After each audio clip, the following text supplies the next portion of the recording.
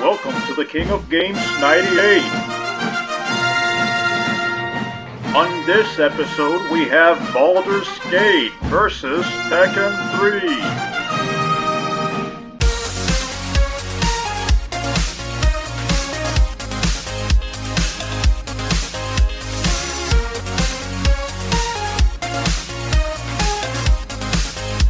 Hello everyone and welcome back to another Battle of 1998 episode. We're taking it back to the 90s, the times where boy bands were all the rage and Alanis Morissette was the coolest thing around.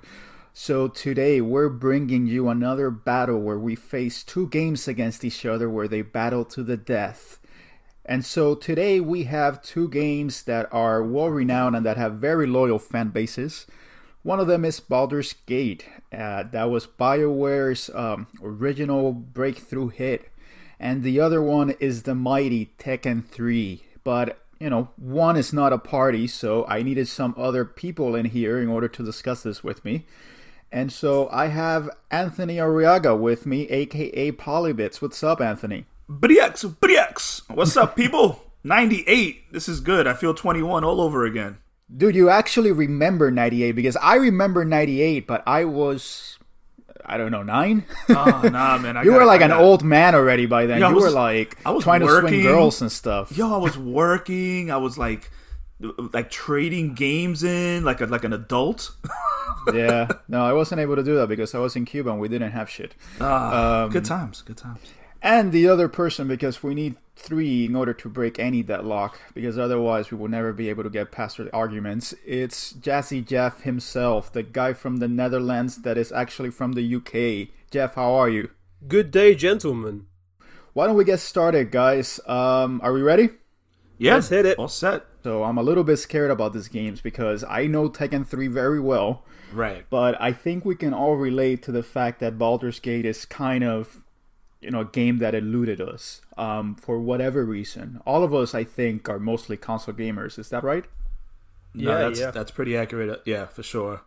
Yeah, and so if you weren't really in the PC scene at the time in 98, 99, then Baldur's Gate is not a game that you necessarily have a lot of experience with. I particularly, had read a lot about it, and I was always in awe at how reviewers talked about it, that this was a game with so much option and that you could really roleplay as you wanted, but it just always eluded me, and so I never really got to play it when it originally released. But what about you, Anthony? What is your experience with Baldur's Gate? I mean, I'm the same. Like, I wasn't a PC gamer. I'm still really not a PC gamer, but my experience was, it was like I have friends that played it, and because the thing is, like, everyone always heard about Dungeons and Dragons, that was the Dungeons and Dragons you always heard of, and I knew people that used to play that hardcore, what I'm saying, like the board game. Yeah. To a scary degree. I had never seen anything like this. So anytime I always heard about Dungeons and Dragons, I was kind of a little like worried about the people I was around, But I was so like not being hardcore, number one, into RPGs, like I was very particular about what RPGs I would play.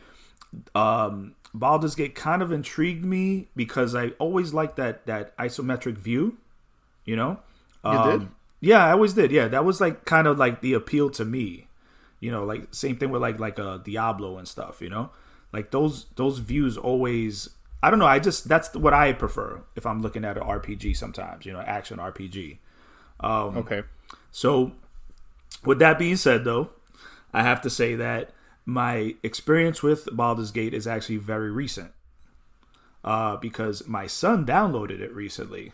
He actually went and downloaded this game because he's a huge BioWare fan. What is wrong with that kid? Well, I'm assuming pre-Andromeda, right? he's still holding on to hope. And he downloaded the game and he actually loves it. He loves it, and it was funny because of things that I had to piece this together because of what I remember reading about the game, seeing the game.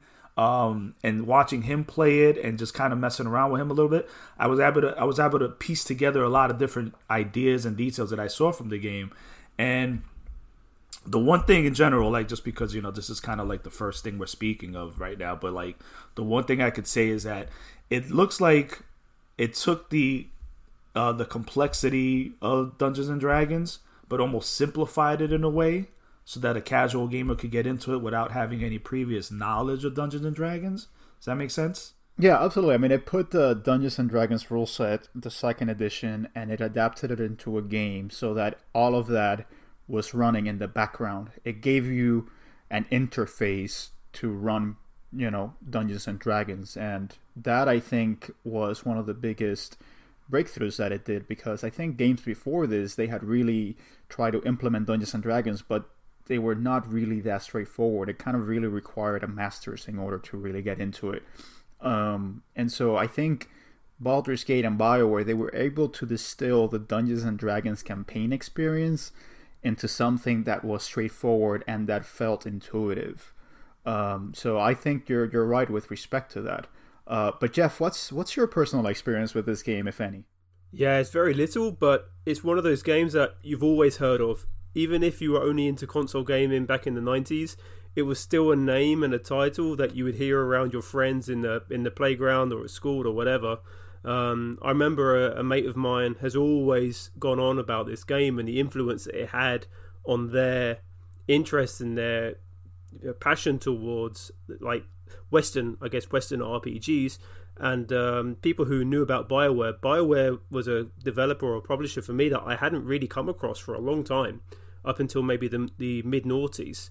So it's definitely a game that, as I say, I was aware of, but when people would explain it to me, I'm like, well, that doesn't sound like FIFA, that doesn't sound like Final Fantasy even, so it's like, well, I'm never going to have... Why should I play this? Yeah, and to be honest with you, like, we had a PC at home, it was a functional PC, it wasn't for gaming.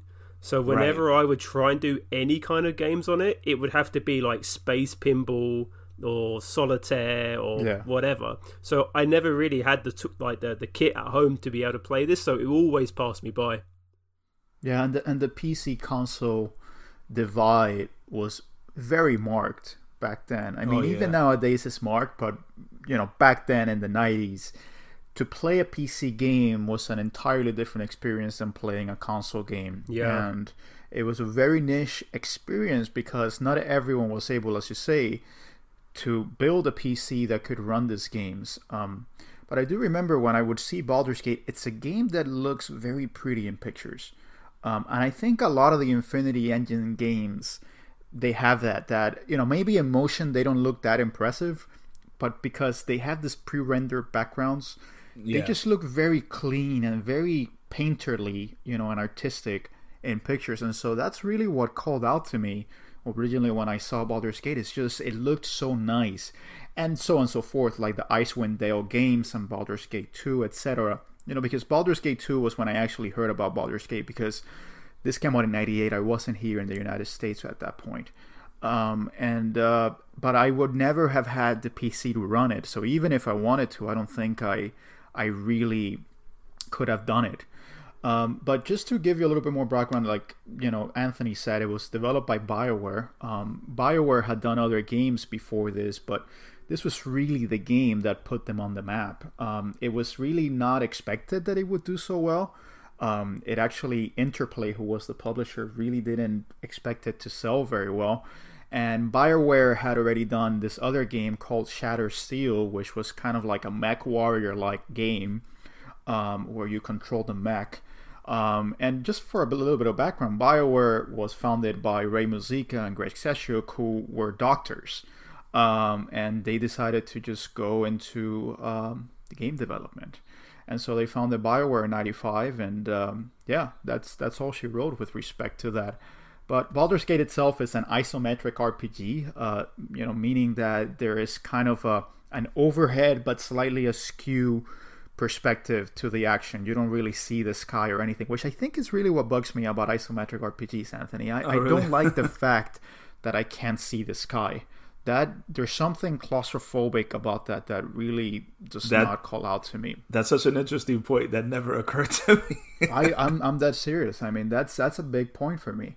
but it was released in December 21 of 1998, so this one just barely scraped by on the 98 line, but it did. It was released in Christmas time of 98, and as Anthony mentioned, it used the Dungeons & Dragons license, but particularly the Forgotten Realms setting, which was really the most popular campaign setting at the time. There were a lot of novels at the time done by R.A. Salvatore, and this was really, the most popular D&D campaign setting at the time. But it also had the Infinity Engine, which is an engine that BioWare developed in-house, particularly for these types of games, that was very compatible with the D&D rule set. So, man, we're getting really nerdy up in here. Yeah, this got real. Yeah, so that's Baldur's Gate. But let's switch over now to Tekken 3. And Tekken 3, in complete contrast to Baldur's Gate, is, I think, a game that we all have some sort of personal experience with. What do you say, Jeff? Yeah, this game, this is probably my favourite 3D fighting game on the PlayStation.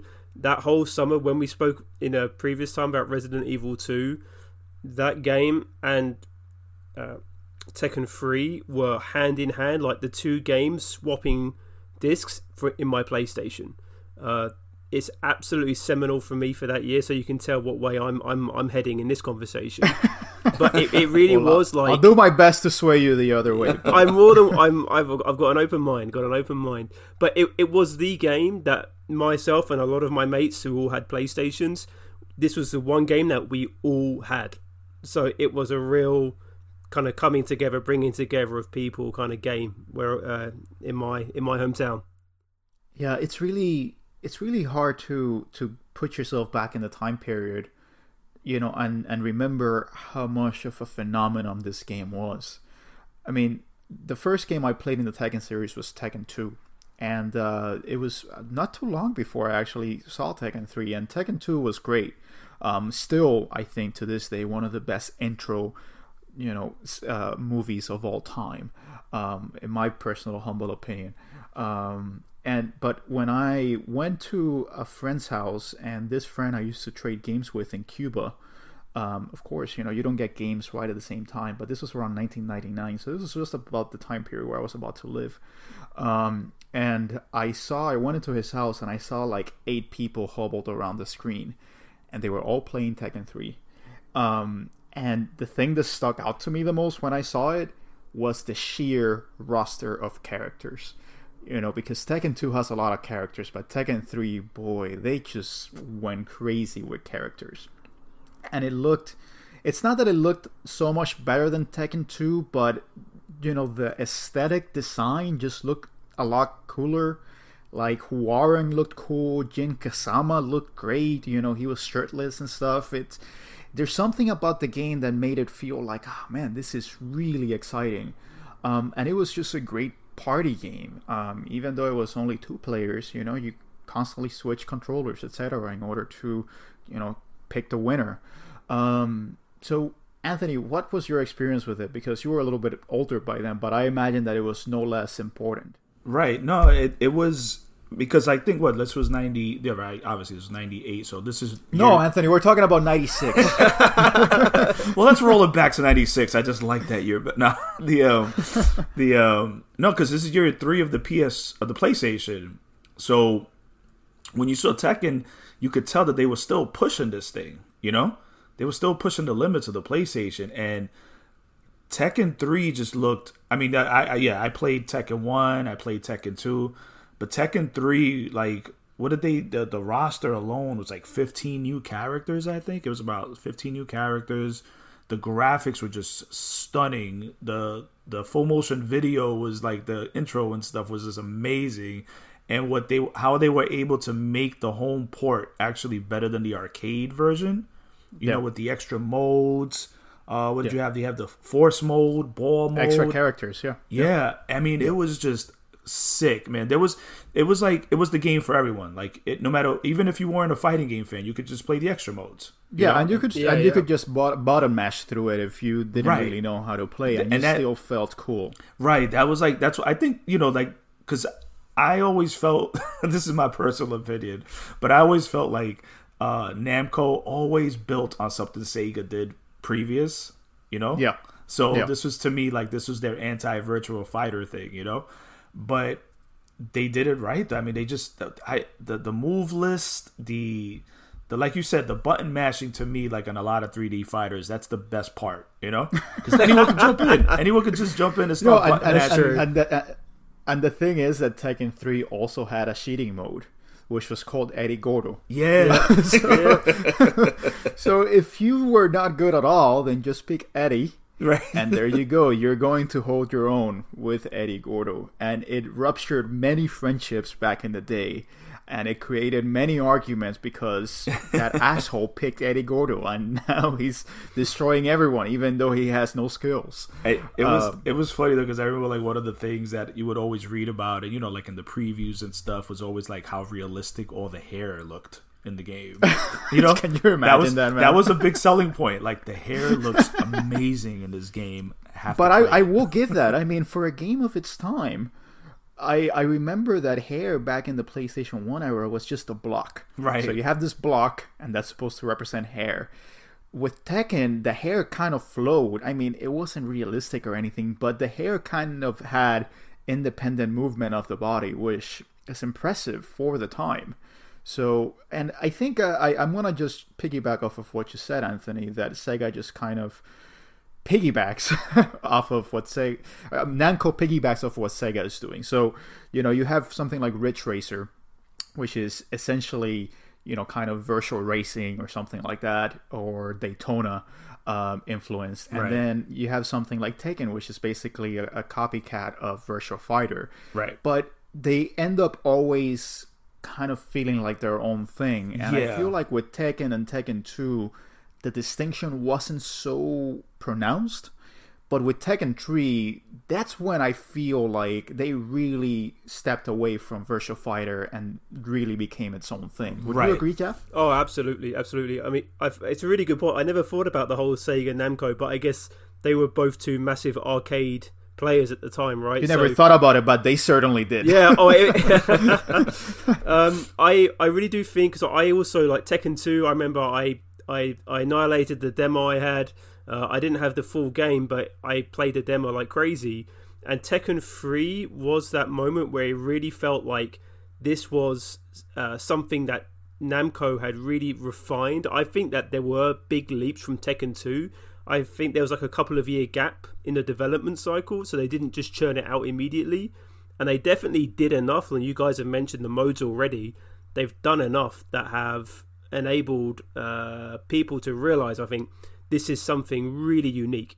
You know, it really started doing its own thing. And for reference, 98 was also the year that Virtua Fighter 3 Team Battle came out.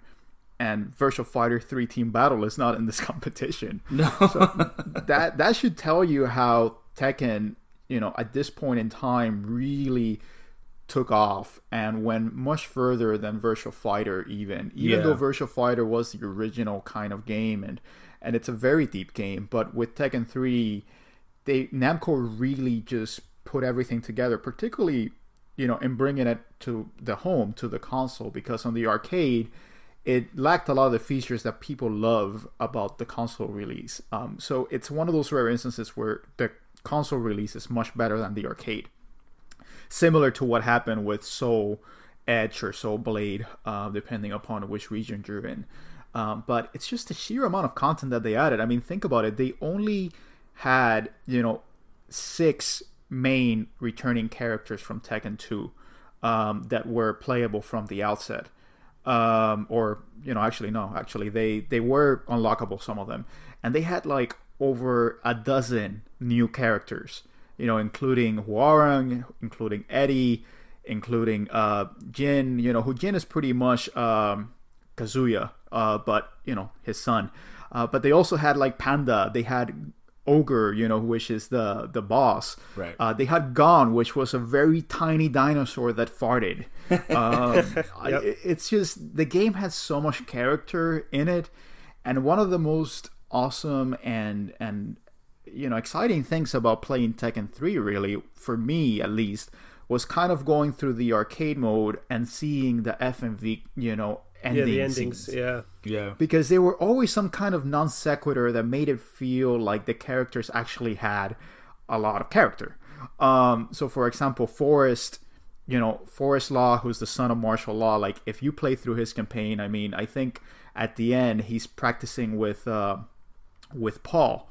And they're like jumping and stuff like that in the dojo, and then Paul is like, I'm gonna do that, and then Paul like tries to do it and he just slams on his face. It's just things like that where you see like, oh, Paul and Marshall are actually really good friends with each other, and they are like constantly one-upping, and Paul is kind of the gung-ho, macho, I get this shit, type of character. So it gave a different angle to the characters, and for the time at least, they were really well made CG cutscenes. Namco was great at making CG cutscenes. They were amazing. phenomenal at that. Yeah.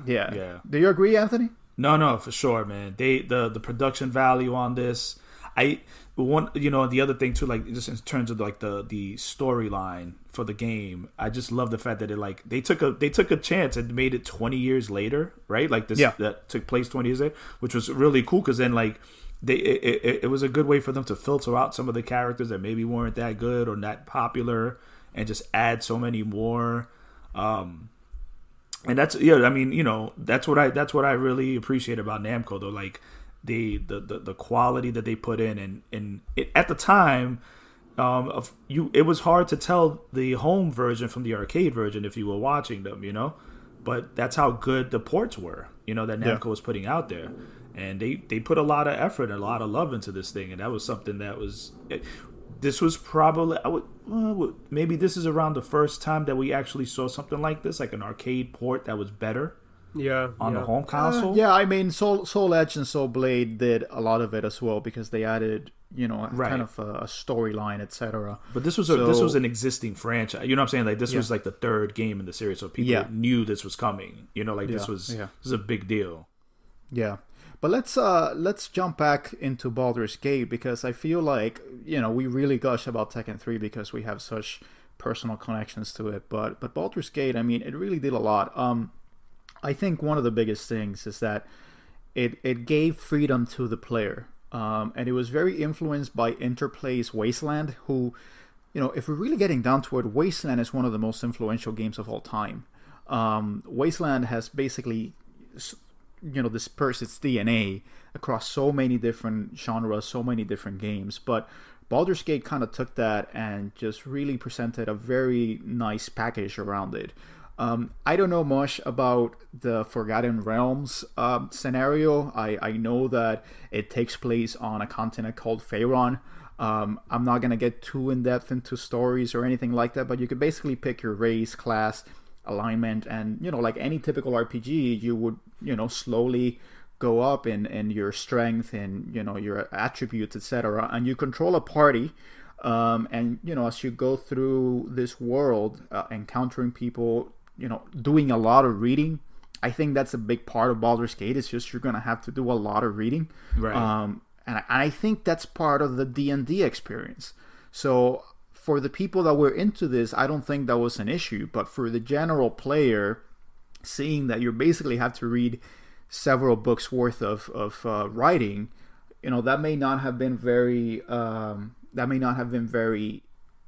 appealing. Do you think so, Anthony? I mean, it like I said, like the game had like this depth to it, but like it introduced like these really cool features, man. Like one of the things I noticed about the game, which was really cool, me and my son were talking about it, was that when somebody in your party dies, right? You can revive them, but you have to go to like a temple and have a priest revive them, so they're not lost forever during the game. Stuff like that to me is like that is so cool. Like it's so cool. It's not like just an instant automatic revival. Yeah. It's like you got to go to a temple. Like that's that Dungeons and Dragons right there. That whole aspect of it. But like I said, it's that Dungeons and Dragon depth, but they make it kind of cool. Like they make it simpler. They simplified it in that way. And I think that's a huge reason why this game is that's why people are still talking about it. That's why people are still playing it. Is it that it allowed people like single players to play a Dungeon Dragons type game rather than you needing 4 or 5 people or whatever? Is it like the fact that you can do it on your own? Is that kind of the appeal to it? I think so. Yeah. I think so. I mean, D&D, I don't know. I figure you guys have never played D&D. I haven't either. But I've always been interested in it. But just to set up a D&D campaign, it takes dedication. It's kind of like a hobby project. Yeah. Right. And, it takes a lot of imagination. You have to have your dungeon master and just kind of, create a narrative around your exploits. And, this presented that experience in a very digestible and single player format. And I think you have to give it a lot of credit for that. But the other thing is just the importance of dialogue in the game. Right. I think this is really where the game has been so influential because, the dialogue tree, it stems from this game. Whenever you see a dialogue tree in any games nowadays, you can thank Baldur's Gate because it really popularized it. There were dialogue trees before, of course. I mean, dialogue trees have been a part of gaming since adventure games have been a thing, but Baldur's Gate really established the BioWare model whereby your dialogue affected who you are, how people perceive you, and that it has a permanent effect on the game itself. Yeah. So that's really where Baldur's Gate really stood out from its peers. Because you play something like Final Fantasy, it's called a role-playing game, but you're role-playing as a particular character that's predetermined, and it's a predetermined story. With something like Baldur's Gate, you basically have carte blanche to be the character that you want to be.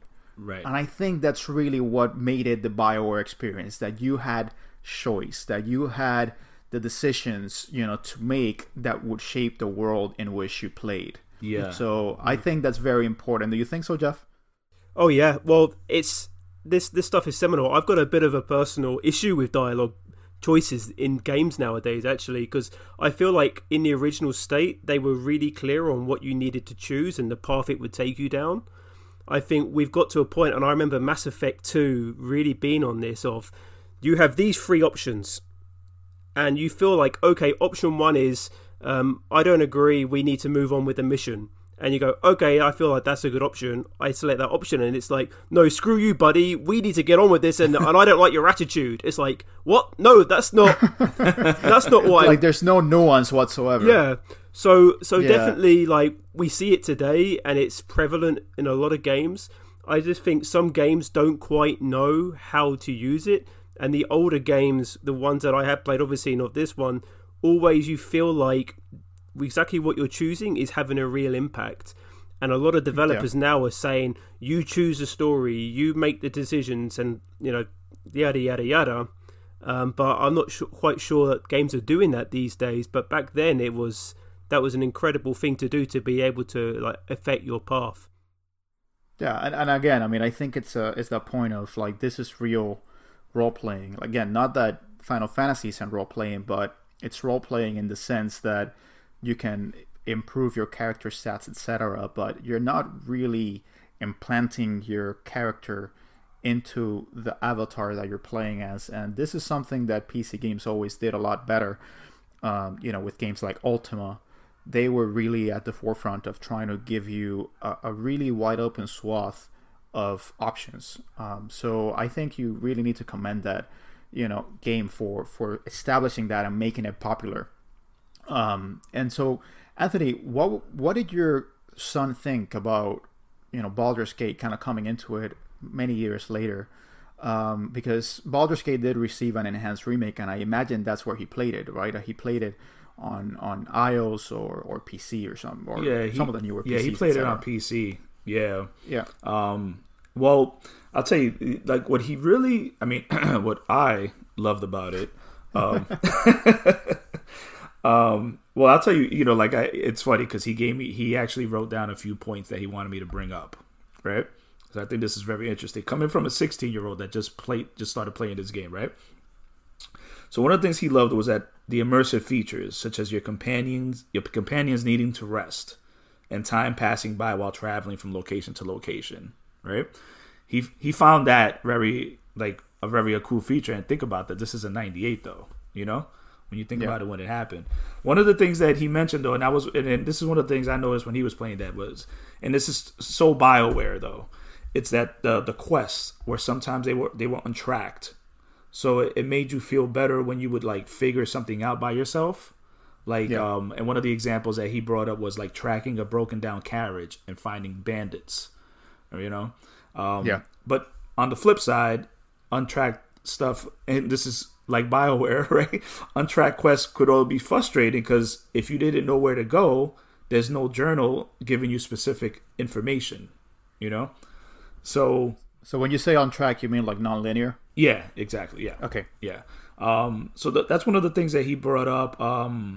But at the same time, he not even him being a Dungeons and Dragons fan, he just thought he knew that it's a very hardcore Dungeons and Dragons feature set, and at least for an average player, it would just be a little too hardcore. But it can take a lot of you can take a lot of time to get back into it, especially for someone who's never played a game like that before. And so my son, he plays his RPGs. He's played Diablo, and this is a kid like this sounds crazy. This game is not 21 years old. He was born a few years after this game even came out, and he's still playing this game to this day. I think that says a lot about like the lasting value of the game itself. Yeah, I think to me that was the most impressive thing. Like, yeah, this kid, he's in high school, he's doing things with his life, but seeing him play Baldur's Gate just brought a tear to my eye, It's like, raised him right. This is my son. I've raised him right. Yeah. A heartwarming moment of the podcast.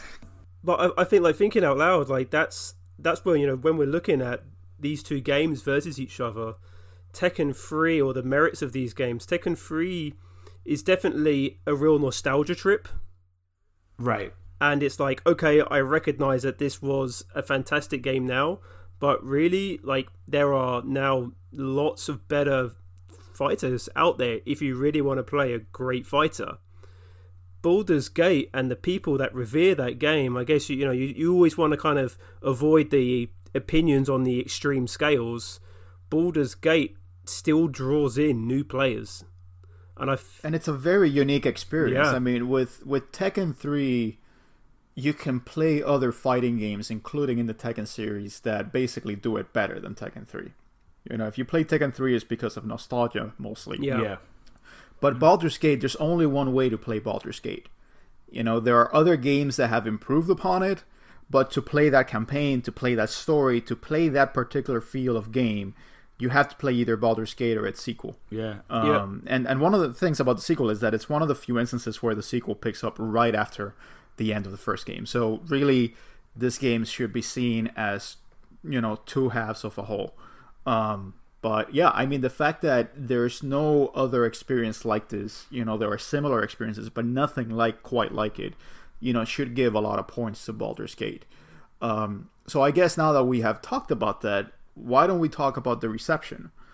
And this is where we start seeing a little bit of discrepancy, because needless to say, Tekken 3 is a juggernaut. It's an absolute juggernaut. I mean, it sold 8.3 million copies on the PlayStation. That makes it the fourth best-selling game in the PlayStation. Wow. It's an absolute juggernaut. Yeah. The game sold like hotcakes. Mm-hmm. Basically, if you go out into a retro meetup or something like that, you're probably going to find Tekken 3, because everybody and their mother had Tekken 3. Yeah. It was huge in Europe. Europe loved Tekken 3. And huge in Latin America as well. So it really spread its tentacles into a lot of markets, that are really hard to break. So Tekken did absolutely fantastic, in terms of sales. And in reviews, it holds a Metacritic of 96, which is the second highest Metacritic on PlayStation. Like, I don't usually care about Metacritic, but even if you don't care about Metacritic, that's pretty impressive. Yeah, 96. It just shows that people were really big on this game. I mean, that's kind of Ocarina of Time hyperbole we're talking about here. So it received 3 10s from EGM and a 9 from one EGM reviewer, but basically this was seen kind of as a perfect game. And I think it was because it added so much to the base game that was released in arcade that people were just so in love with, and it was so addicting to play this game with your friends. Yeah. And on the Japanese end, Famitsu gave it a 9.5. It won Fighting Game of the Year from EGM and Game Informer. And Next Generation magazine said, Tekken 3 isn't quite the artful masterpiece that Virtua Fighter 3 is. I think that statement hasn't stood the test of time. But it's still awesome in its own right and has moved the series even further from its Me Too roots. The fighting system has evolved nicely, resulting in some wild and effective moves and new characters, a faster responsiveness, and an impressive 3D fighting experience. So yeah, Tekken 3 was very well received. Do you think so, Jeff? Yeah, that sounds really fair. It was really fluid. The polygons really ramped up a notch from Tekken 2. Music was brilliant. The new characters, like you said it in the past, a load of new characters, which was quite brave, but most of them were very interesting to play. Eddie was a bit cheap, but Huarang was brilliant. Yeah, I think that's, at the time, you couldn't get much better than that on the consoles. Let me ask you, who was your main, Jeff? Huarang, easily. Me too. Easily as well. Yeah. How about you, Anthony? He's going to say Eddie. You know what? I will say you, Eddie. Anthony? I don't care. I'm not mad about that. Not mad about that? You're going to be the villain? just a spark, just to cause some friction here. Yeah. But let's switch over to Baldur's Gate. The impressive thing about Baldur's Gate is that there were no expectations whatsoever on it. You know, Interplay, who was funding the game and publishing the game at the time, they did not expect anything out of this game. They were just like, all right, guys, just make the game and just release it. And, you know, we'll cross our fingers and hope, you know, we make back our development costs. 0 sales were expected in Britain. Jeff, think about that. Really? 0 sales. Like, there must be some dude, you know, that's really into D&D that would have bought this. But That's some guy at crazy. Interplay said, no, we're not going to sell a single copy in the United Kingdom, but in Britain. That's I don't know that's how you bizarre, reached that that conclusion, but that's insane. Is this how Brexit started?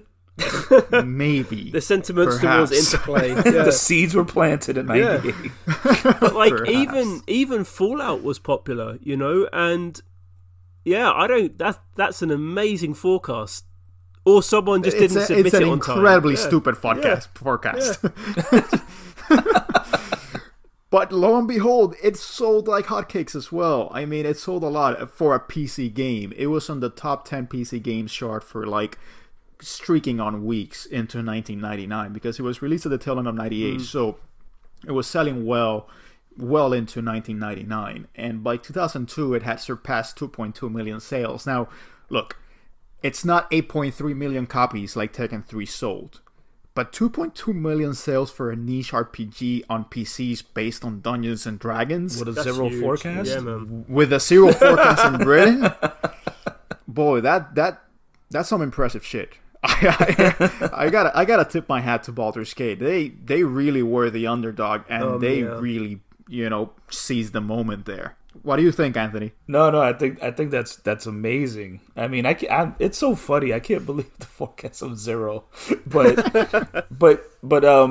you know, I mean, like obviously, like the PC install base was never going to be as much as like the console gaming, you know? Yeah. So, and if you think back on the time, like even just 1 million copies, you would be certified gold. no, back then for sure. Yeah. Even 500,000. You know? Yeah. Yeah. So 500,000 got you like 3 sequels. Yeah, back in the day. Right. Yeah. So 2.2 million for a PC game, like you said, Ozzy, just a niche RPG game. That's incredible, man. That's really impressive. And it made BioWare into millionaires. It made BioWare really establish themselves. Yeah, I think when you look at it from that point of view, like this is the game that really established BioWare. You know, that's even crazier out the gate that this is what happened. This is when it started. And it's cool that you could see like their whole their mechanics starting off in this game and branching out into later games like Mass Effect and whatnot. You know? Yeah. Well, and going on the review front, it holds a Metacritic of 91. Again, caveat emptor, Metacritic is not the end all be all. But let's unpack that number a little bit. You know, this was 1998. Everyone wanted the best looking, amazing polygonal graphics. And here comes this game that's basically 2D, because really Baldur's Gate is 2D. Yeah. And it has this Byzantine complex rules.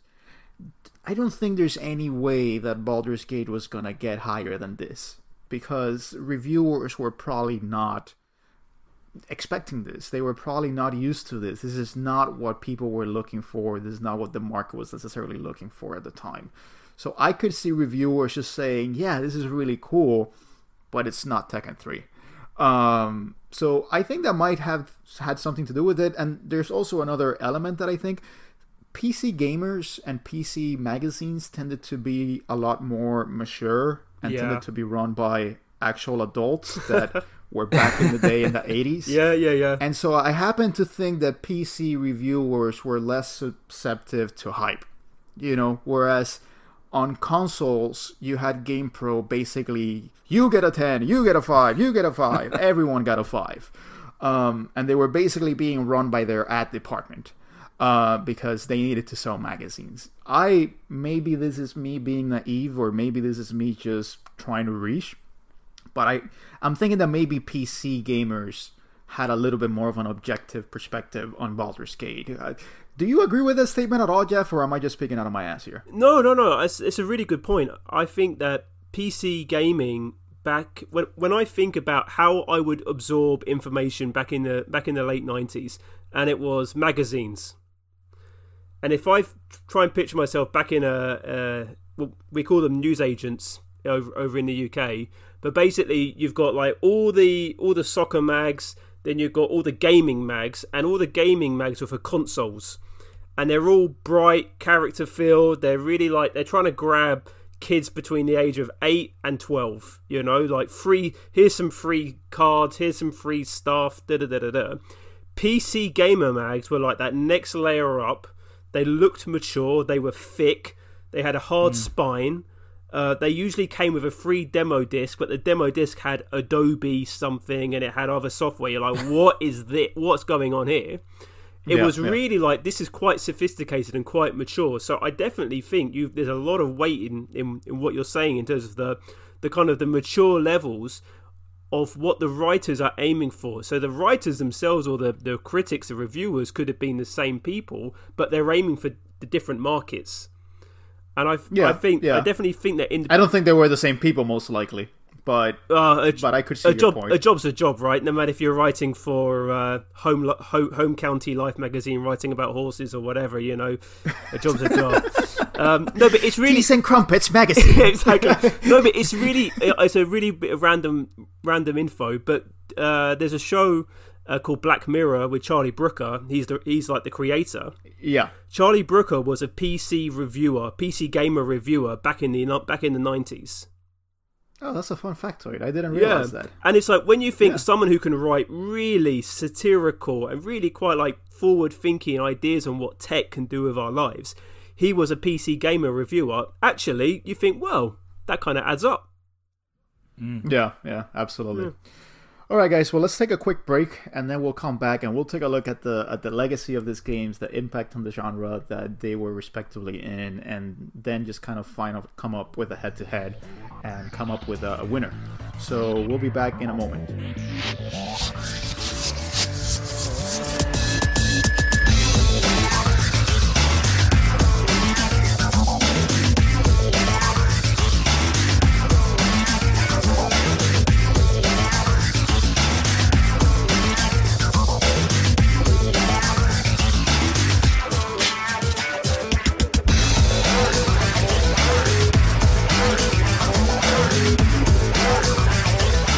Alright guys, and we're back, and let's take a look now at what the lasting legacy of these games has been, and really what the impact they have made on their particular respective genres. I know in the past we've talked about impact and legacy as separate criteria, but I think it makes more sense to just blend them. And so let's start with Tekken 3. I think Tekken, as we had discussed, it's the moment that really established Tekken as a mainstay franchise and really overtook Virtua Fighter as the de facto leader of 3D arena fighting games. So we're not talking Street Fighter here, just 3D fighting games. And I think there's also something to be said with Tekken that it made it was the point in which the console became a really good contender, compared to the arcade counterparts. And so I think it really was maybe not a significant blow, but just a blow all the same to the lifespan of the arcade. Because if you could get the same experience at home as you did in the arcade, then that means that you don't have to go to the arcade in the first instance. And I think that is huge. And the fact that there were additional features, such as Tekken Force in Tekken 3, just made it, complete sense to play it on the console instead of the arcade. Do you agree, Jeff? Yeah, we're really approaching that time now where the arcade in the UK, I remember, really starting to struggle. You would still go there for like the light gun games, but you're now approaching the time where spending £30 on a game actually felt quite cheap in comparison to dumping pound after dollar into these arcade machines only to get your asses kicked. And I think Tekken 3 was that perfect blend of, as you said earlier, like you can button bash your way through it on the really simple, easy settings. But if you really wanted a challenge, you could really ramp it up and you feel like you're actually getting better and better rather than just feeling like this is just easy because it's a home console version. So definitely those lines are starting to blur.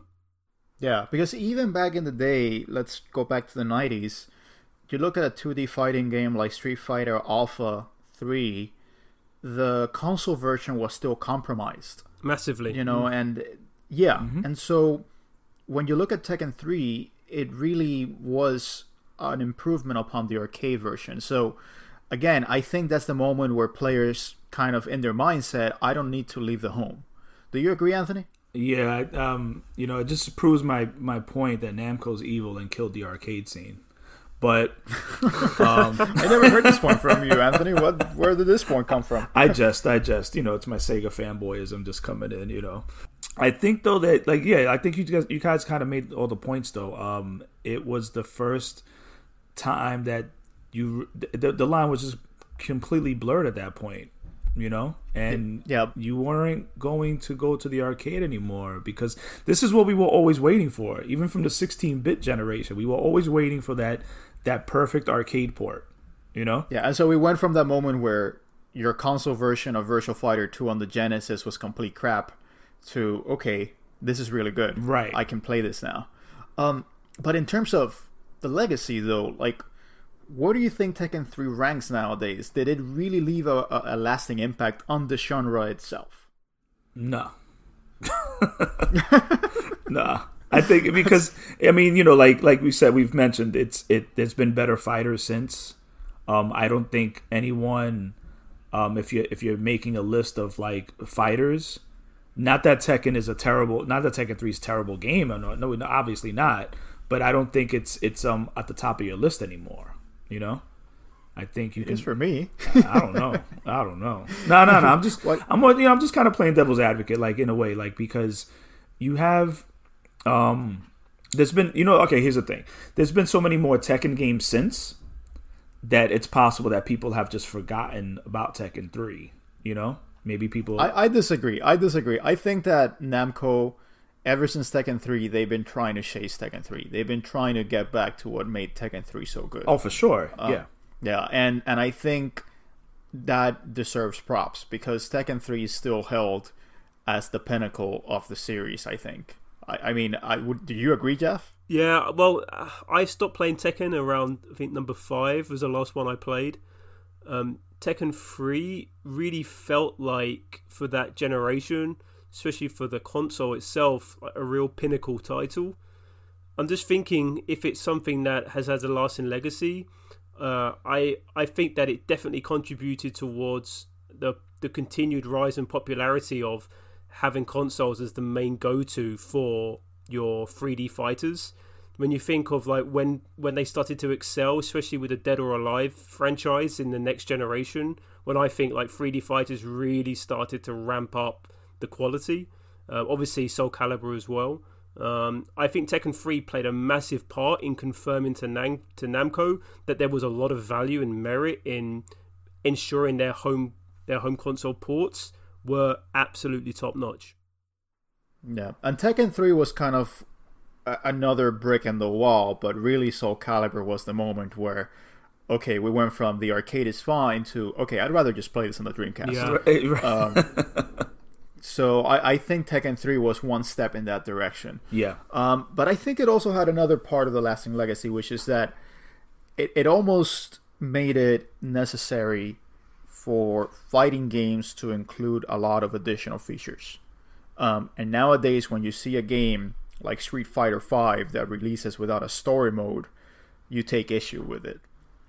And so I think, something like Tekken Force, which was essentially a beat 'em up game, within the game, it's something that you never saw back then.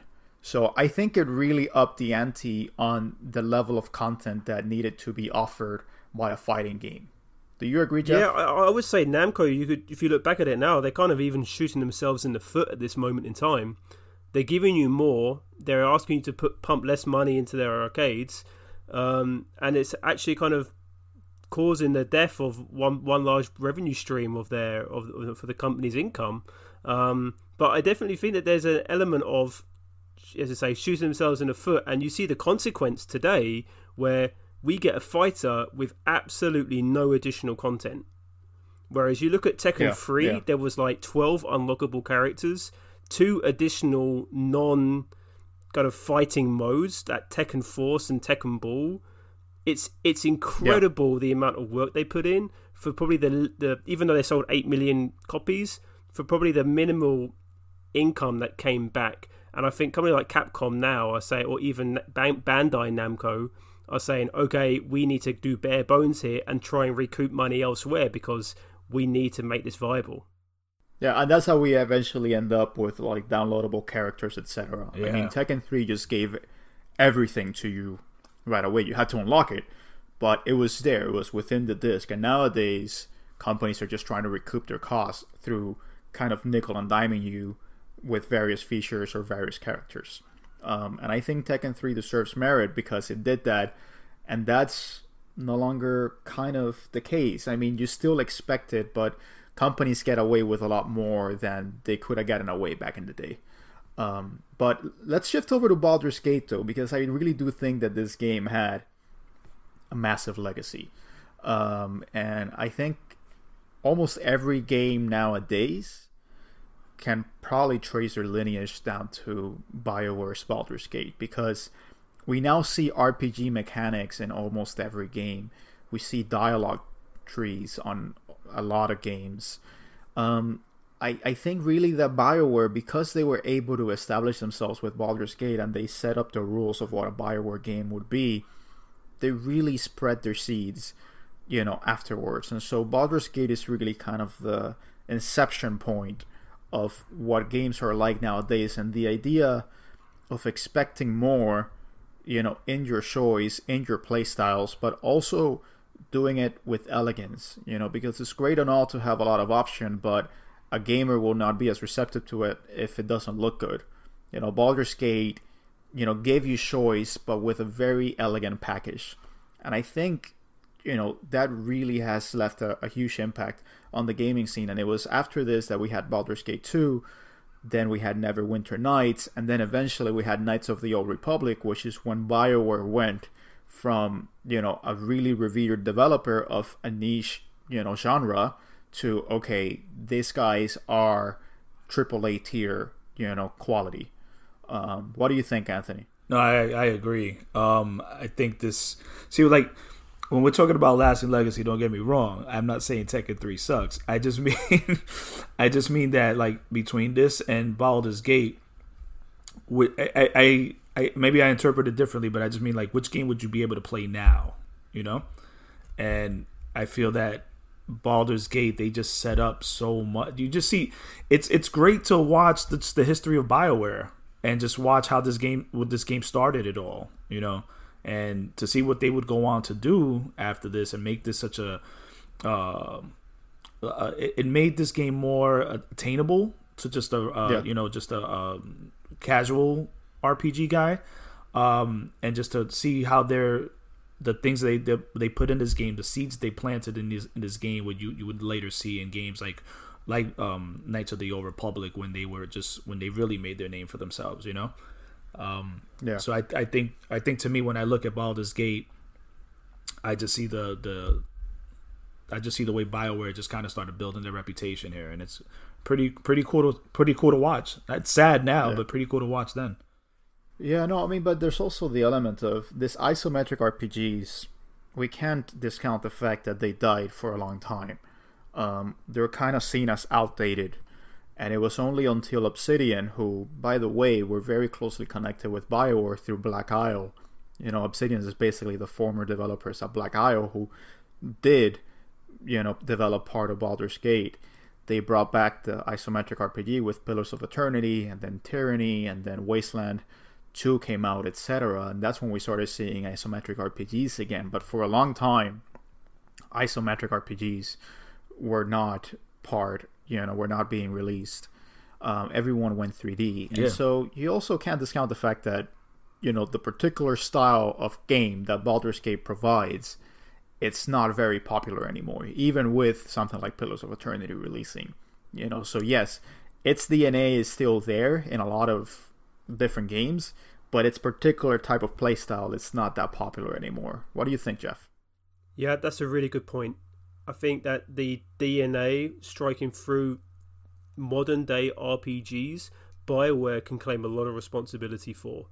And that's the thing that I'm weighing up in my mind now. I'm really on the fence, really on that fence of like lasting legacy, because Tekken 3 was a fighter, and fighters have been done before. It wasn't like it wasn't revolutionizing anything. It was just smoother, easier to play, far more accessible, had all the things were just looked a bit better. But Baldur's Gate, from what I've seen since we had this matchup, and I've done my just watching people do long plays and just hearing from people who really love the game, it's really hard to discount how Baldur's Gate has fundamentally enabled your classic board game or your classic gaming in Dungeons & Dragons, and really kept that spirit alive of roleplay and of really being able to enter a fantasy world. And I think that's an incredibly interesting legacy that this game can claim. Yeah, and we can also thank this game for other games that would eventually follow, even Fallout 3. Yeah. Even Fallout New Vegas, and this particular type of game where it's, choice focused. I think we have to thank Baldur's Gate for that, because Fallout had already come out by then, when this game came out, but it was a different experience. It was more action focused. This game really brought a different type of play style, which gave you the options of going in different ways, and probably had something to do, for example, in other games, in completely different genres like Deus Ex. I mean, Deus Ex was very influenced by System Shock and other Ultimate Underworld, etc. But Baldur's Gate, the fact that they were doing this, I can imagine that it probably gave some more confidence to the people at, let's say, that were developing Deus Ex, to say, okay, gamers are okay with something like this, where it's kind of open-ended. Yeah. And there were other fantastic games like Planescape Torment that would follow, that were built on the foundation that BioWare laid down. So I really think that its legacy could not be understated. And I guess let's come down to the last criteria. I mean, on a head-to-head match, which game would you rather play, and which do you think is the more important game? So I'm going to start with you, Ant. Oh, man. Damn. Yes! Okay, so if I have to look at it from back in '98, you got to go with Tekken 3, right? The popularity, just the the buzz. It was like the 3D version of a Street Fighter game being released. It was a big deal. Lasting impression, legacy. I got to go with Baldur's Gate, only because I think of the two games, it's the game that you would still play now, and Even on iOS, just still playing that game on iOS. People are still doing that. So with that being said, head to head, man, I'm gonna go Baldur's Gate. All right. All right. What about you, Jeff? Yeah, that's exactly the same thought process that I'm going through. If I'm going to put myself back in 1998, I knew exactly what I was doing, but I was a 14-year-old with only one console, right? So what choice do you have? I think that when we're looking at the whole tournament, that we're looking at like what are the best games that came out in 1998, I have to go with my final decision being Tekken 3. Okay. All right. Good. So we have, so that's the final decision, even head to head, but this is the final decision. You're picking Tekken 3. Yeah. All right. So I guess that comes down to me, and unlike Arnie, I'll make my decision pretty Shade casted. Look, Tekken 3 is a phenomenal game. I still think that it holds up to this day. If you ask me which game would I rather play now in this moment, I would say Tekken 3. I would prefer to play that game. But if we're talking which one is the most important game and which, when compared side to side, is the game that would take the edge, it has to be Baldur's Gate. Baldur's Gate is a game that still to this day offers so much depth and that has been so influential that I think ultimately at the end of the day, it's one of the giants of the field. So Tekken 3 it's a great game, but it's a game of its time. It's a game that has a lot of nostalgia tied to it, and it's a game that nowadays you can pretty much get the same experience playing other games. And I think that makes a very big distinction when you're putting these two against each other. And let's just say Baldur's Gate was a game that back in the day was hard to access. Nowadays it's a game that's very easy to access because you can play it on iOS, you can play it on your iPad. And in fact, the developers of the Enhanced Edition said that it makes perfect sense to play it on an iPad because you have the touchscreen. And so it's almost as if Baldur's Gate was released 10 years too early. And so I think out of the two games, yes, Tekken 3 is still the more accessible game, but Baldur's Gate still holds its weight. And I think in terms of its legacy, it's just a giant of the field. So, yeah, I will go Baldur's Gate. I think that Baldur's Gate I just said out. What? So yeah, sorry, Tekken. This was unexpected. Right? No, it's funny. I thought... It's funny because we were talking about this on the thread before we joined, and we've been talking about this because we were supposed to record this episode sometime back, and I was just kidding as in saying that Baldur's Gate doesn't have a chance. Tekken 3, we all love Tekken 3. Why would we ever pick anything other than Tekken 3? And so Paul was going to be on this episode, and Paul was hey guys, I'm going to go to bat for Baldur's Gate. Because someone needs to counteract Ozzy. But there you go. Ethics and journalism. I can be very objective. And in that objectivity, I think that I need to admit that Baldur's Gate is the more influential game, and it's the one that really takes the nod over Tekken 3. And so this was completely unexpected. Yeah, they almost didn't want me to host this episode because they said this guy's going to be a hack.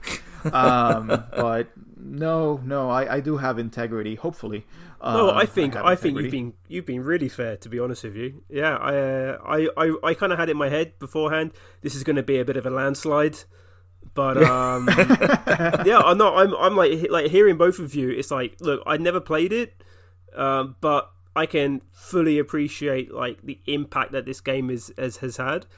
So yeah, I'm all for it. Moving on to the next round, all for it. Awesome. Yeah. Well, this is, I think, the first upset. This is of this matchup. This is craziness. This is a huge upset. It's funny because I thought you guys were going to vote opposite. As we've been doing this episode, I came in not knowing what I was going to vote for, and it's funny because the more we talked about it, the more I was just kind of like, yeah, actually, I'm going to go this way. Well, I'm glad that we made our decision, that we were happy with it, and I am glad that at the end of the day, we didn't come in with a bias or preconceived notions.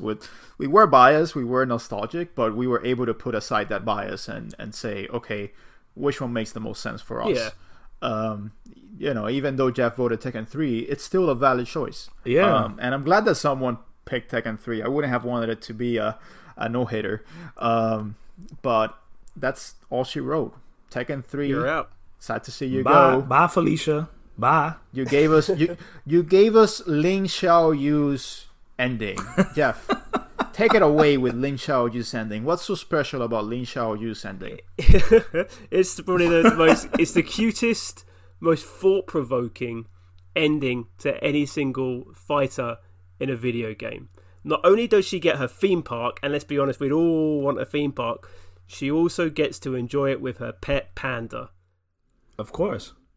And she also gets to punch Heihachi, actually kick Heihachi in the face. Oh yeah, absolutely. Yeah. So she gets a revenge, and revenge, that's what Tekken's all about, so it's perfect. Yep. Everyone wants revenge in Tekken. Yep. So see ya, Tekken. Baldur's Gate, you have it cut out for you. You have your work cut out for you because next round is not going to be that easy. But this is 20 years in the making, though. They deserve this moment. We will see. It's 21 years after the chickens are coming home to roost. All right, see ya, guys. This has been a fun episode. As always, please make sure to subscribe to our podcast if you like what you hear. But more importantly, if you do like what you hear, and even if you don't like what you hear, just leave us a review. But if you don't like what you hear, kind of be nice about it. Just let us know what we need to fix, and just don't tell people never listen to this, guys, because they don't know their shit. I hope we know our shit. Yeah. So yeah, definitely leave us a review. That's the best way to get us more exposure. And secondly, we have a website. On this website, we're always providing new content. We're providing companion articles, particularly now as we're doing this whole Battle of 1998. We're gonna have a lot of thoughts, and so to really get the full picture about these games, you really need to visit the website. And so if you like the written form, this is just another option to get your Region Free Gamers intake. So you can find us on Instagram at Region Free Gamers Podcast, and you can also find us on Twitter at Region Free Gamer. And Anthony, he's Polybits _ Jeff, he's G-Spot Gaming. You can find him there. And me, I'm at Shadow of the Collector with periods in between those words. And so, anything else you guys want to say? Nah, we're good. We're all good. All right, guys. Baldur's Until next time. See ya. Later. See ya. Bye.